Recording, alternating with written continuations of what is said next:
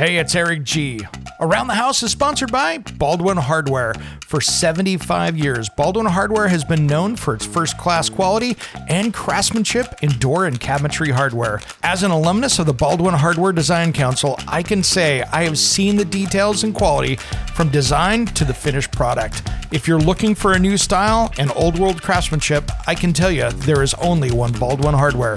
Check out what would look great in your home at baldwinhardware.com.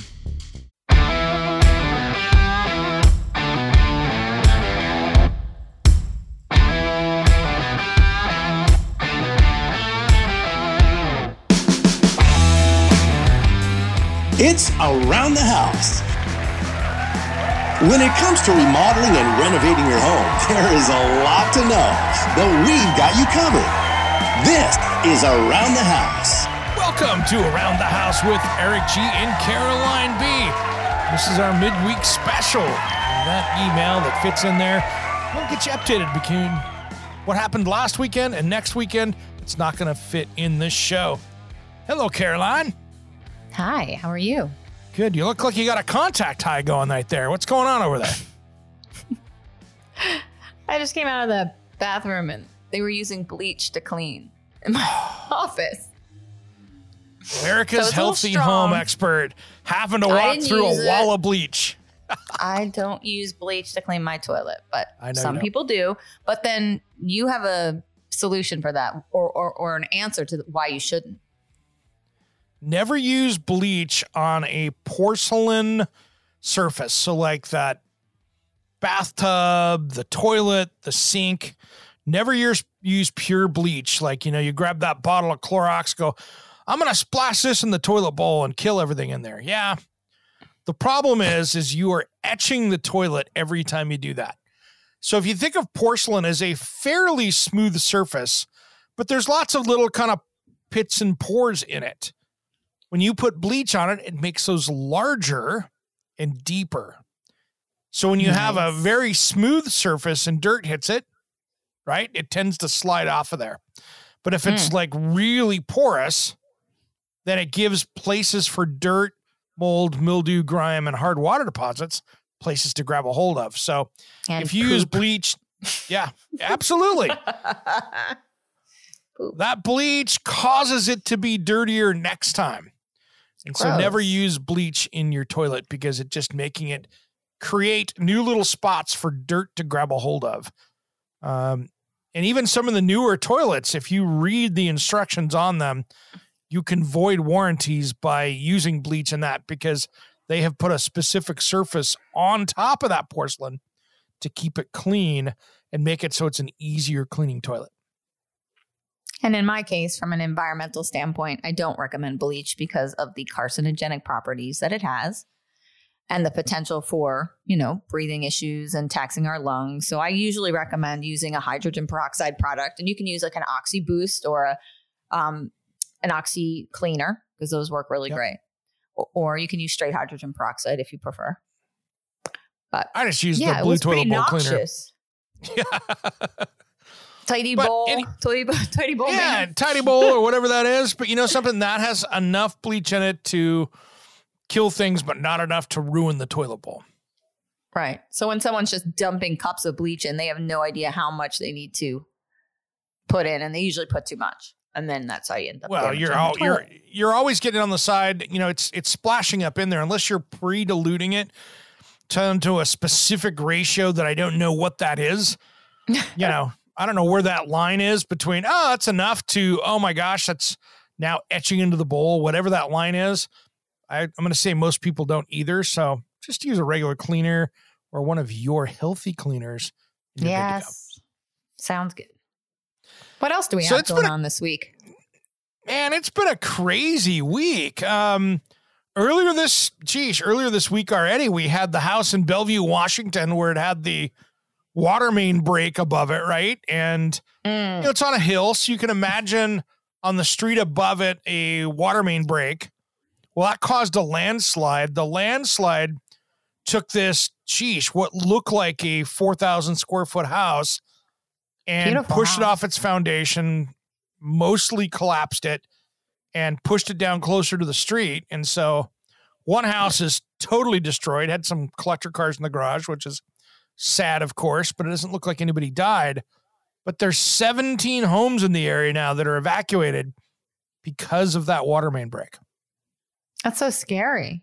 Because how many times, I mean, that happens all the time. You know, people just take it for granted that you're just going to have a bunch of water outside, and not that it could ever do that kind of substantial damage to cause a mudslide, basically.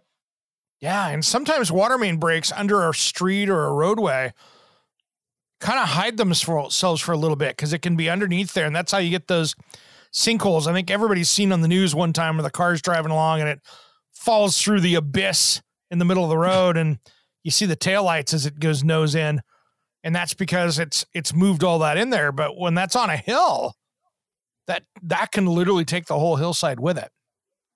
Scary stuff. Yeah. And then the other one that I thought was interesting this week too, and this is an interesting discussion because in Montclair, New Jersey, not far from you, right? Not at all. Right up the road.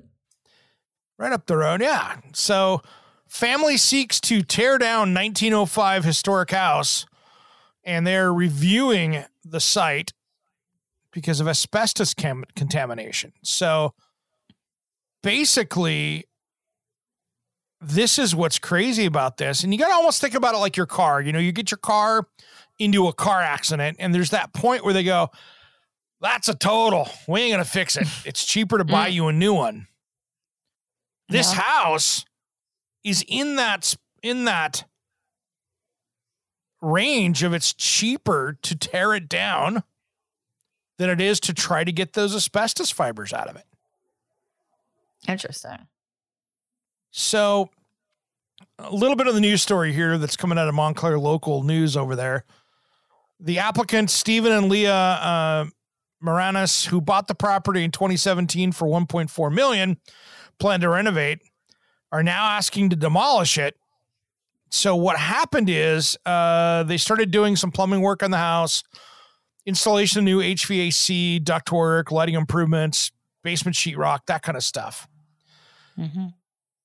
Their contractor created a huge water leak. In attempting to repair the leak, the contractor removed portions of the asbestos-containing plaster ceiling and walls, causing asbestos to be released into the dwelling. Eesh. Then they had to do a remediation effort to get all the asbestos out of the house. Since October 2018, the couple and their children have been living in temporary housing at $8,000 a month, in addition to the applicants paying $8,000 each month on their mortgage and carrying costs on the property. Okay. The insurance company on the project has paid almost $700,000 for asbestos remediation costs with the project, and they're nowhere near completion. That's a bad nightmare. Yeah. And can you imagine being the contractor and you're the one that caused the plumbing leak, and now look at the ramifications? I mean, that's just a bad day. I mean, that's why you have to use insured contractors. This is a perfect example why you do not want to put somebody on your property who's not insured. Yeah, it says, furthermore, according to ABS environmental report dated in May, the asbestos contamination is so severe and extensive that the house cannot be fully and safely abated without demolishing the structure. I mean, that's incredible. They must have found a lot of asbestos. I mean, normally we think about it in flooring and plumbing wrap, and so they must have had significant walls that had it. That maybe the outside, sure it was in all the plaster and drywall in there, right? So if you got it, it's just like popcorn ceilings, and you had it in the mud. And then the problem is, I get what they're saying though, because those fibers hang around in the air for so long, right? Mm-hmm. And if it's now up in insulation and it's down in between walls, at what point do you just say, I can't get it out of here? Well, they probably, and we go through this with whether it's, silica dust testing or mold testing or chemical testing, you just keep coming back and testing, and they probably get all these, repeat tests that keep saying it's still there, and they're just completely frustrated. Yeah. Yeah. Which tells me one thing, though. They've already paid at least $700,000, the insurance company has. So my concern is for a contractor. A lot of contractors are only supposed to carry $1 million in insurance policy, right? That's right. That's right. And that's why you kind of want to ask. I mean, being in the mold remediation business, I carry double the amount of the insurance because, I mean, what if we make a mistake? What if the house is, more on the expensive side and you've got other ramifications? But this is a perfect example why you have to be insured. You just don't think know. about it and you call the insurance company, got $1 million. Great. These people here were just getting some updates done around the house. They wouldn't have ever thought that there was going to be $1 million claim on their house. And it's beyond that because I'm sure they're paying for the hotel, right? Oh my God, exactly. $8,000 a month for the hotel, probably. They've got they're making their mortgage payment because if they're covering the hotel, they're making the mortgage payment. The homeowners are. But holy smokes. I mean, that is crazy. But where does that kick in, right? So think about, you've got the contractor that caused the leak. So they have to fix the area that was probably exposed to leak, but then they probably found out at the same point as they were testing the air that they had other asbestos issues, right? So it probably had to get divided somehow between a homeowner's policy and then the worker's policy. Well, it says that the contractor caused the leak. So if the contractor caused the leak, that is 100% on the business. Not even on the homeowner. I'm saying that, but that leak only went through, let's just say it was in the basement and that affected the basement portion, right? Yep. It sounds like they're saying the whole house is bad. So what I'm saying is if the first floor and the second floor have something going on, they probably have asbestos going throughout the whole building. That isn't just the problem of the contractor. Do you know what I'm saying? Like that definitely seems like there would be more there. How I see this is they came in and took out, like, let's say it was on the first floor and the basement was finished or they tore it out down there and you took out the ceiling down there. That asbestos within a matter of an hour is completely filled in the entire house. I get that. It just trying to explain to people that natural convection, even if they turn the furnace off, it's moving around the entire house. It's just naturally going to do that. And so you've got it everywhere. Once you've done that, now that asbestos is just sticking to everything and it's floating around everywhere. So I think what it was is that you have the contractor that created the leak. They went back to fix it. And it's the fixing that's got them in this bind because they ended up getting that asbestos in the air and looks like they didn't test it, of course. As an expert witness, which I've been, I'm going to say there's a lot of arguments that you could put up with this. And I would say that house probably had an asbestos problem prior to. That would be my argument, right? If I was defending the contractor and I was called in to defend him, I would say that there was probably another type of problem there too. And they uncovered it simultaneously. So it'll be interesting to see. I think the insurance companies are going to ante up on consultants, and then they're going to go to legal. And then it's going to become, well, it sounds like the insurance company has already said that they were going to replace the house, is what they kind of hint at. That's why they pulled the demolition permit, because they want to make it right. So they're going to actually replace the house. Is it the contractor's insurance that's going to demo it? This would be the contractor's insurance. It would have nothing to do with the homeowner, since the contractor broke or created the water leak. And then that contractor came back and tried to fix it as well. It must have been a pretty substantial leak. Yeah. Well, that or they just dove in and removed a lot of asbestos containing materials. So even if they would have, it'd have to be quite a big leak, because think about it, like the way the pipes are, right? My building's like a really old house like that, right? 1800s. So a lot of those pipes are, up on the ceiling. So imagine if that breaks. I mean, in order for it to be affected, it would have had to been in a pretty large area. Yeah, but even if you had some ceilings, great example, some ceilings up there, if you get a 4x4 area and it was like lath and plaster and it was just a mismatch of whatever, because, it's an old house, there's a time that the contractor looks at it and goes, the only way to do this right is to tear that ceiling down, new surface. It's going to be cheaper to come in, take all the lath and plaster down, put up some new drywall, finish it up. And now you've got that whole ceiling in that space going. That could have been 1,000 square feet of space. We don't know, right?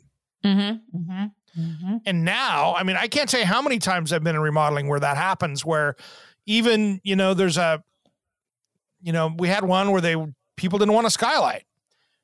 And we pulled the skylight out, patched the roof in. It was all good.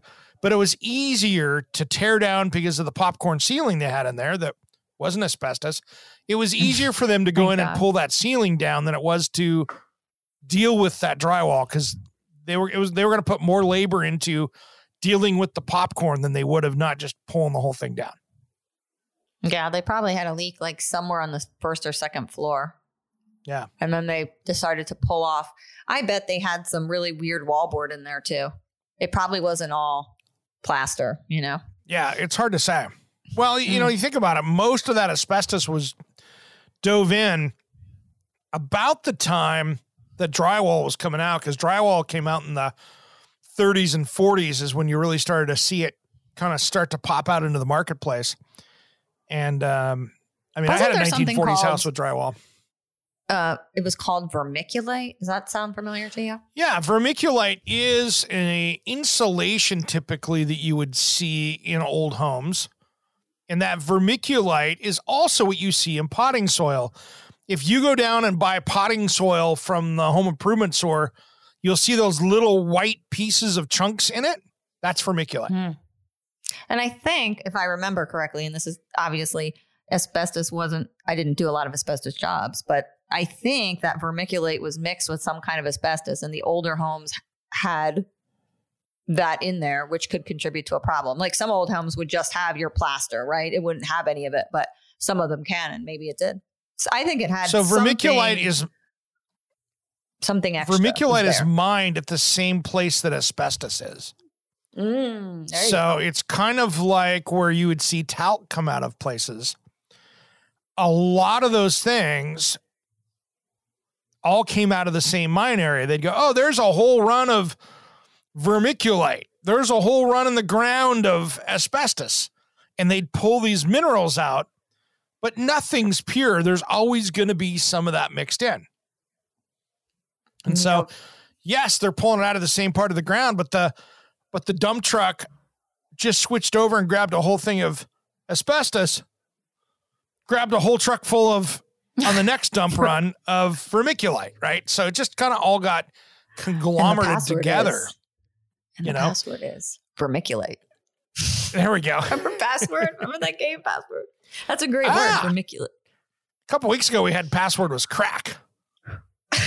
Oh, yeah. Eric said crack. We said crack so many times in our basement episode. Well, it was a basement episode.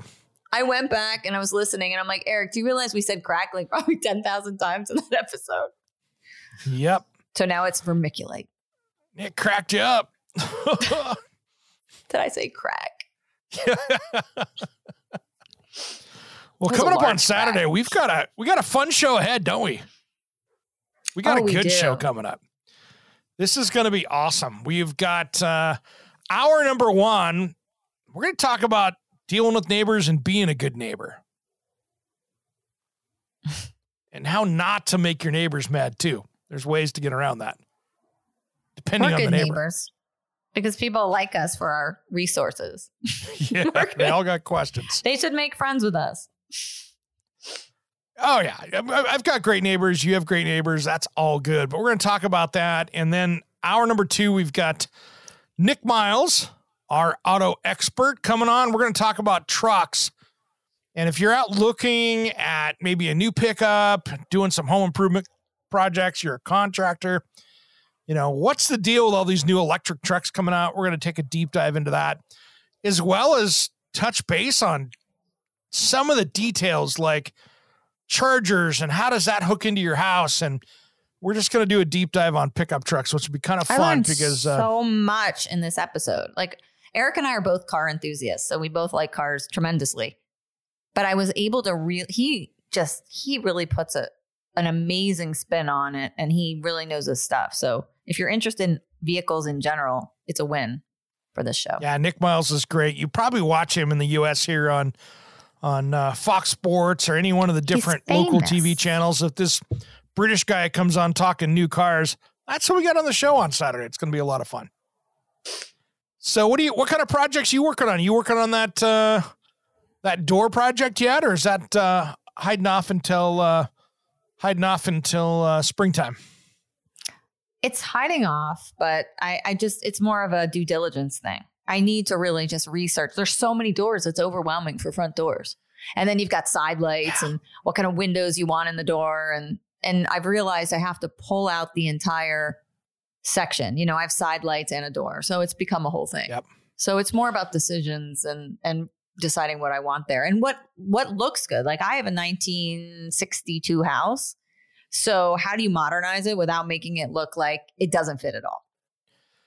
And you have it's not like a mid-century modern 60s house, right? It's not that classic rocket age looking house. It's more of a traditional 60s house. Yeah, it's like a bi-level walkout.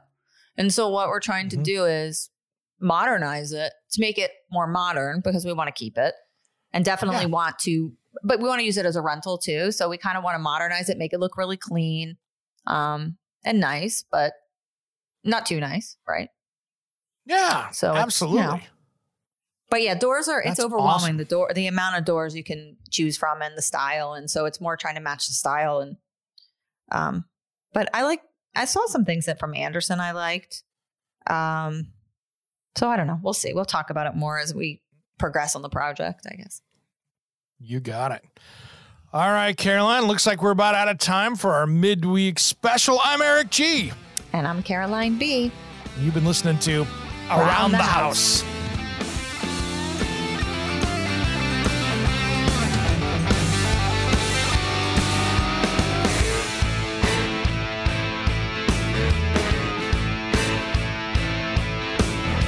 Somewhere unseen and undiscovered, anywhere beyond the mean. Life is a love song, let's be lovers. We're all over the radio. Take my hand, I know where to go. All over the radio with you. Hey, it's Eric G. from Around the House. Are you planning a decking or siding project this year? If you are, you've got to check out my friends at Millboard. Millboard is a completely different kind of composite decking and cladding that enhances outdoor spaces with enduring distinction. Hand-molded from the finest oak, it realistically mimics the natural grain and color of premium hardwood. If you're looking for something that doesn't look like plastic and instead real wood, check out millboard.com. Make sure and check out that interview we did just a few weeks back. That's millboard.com.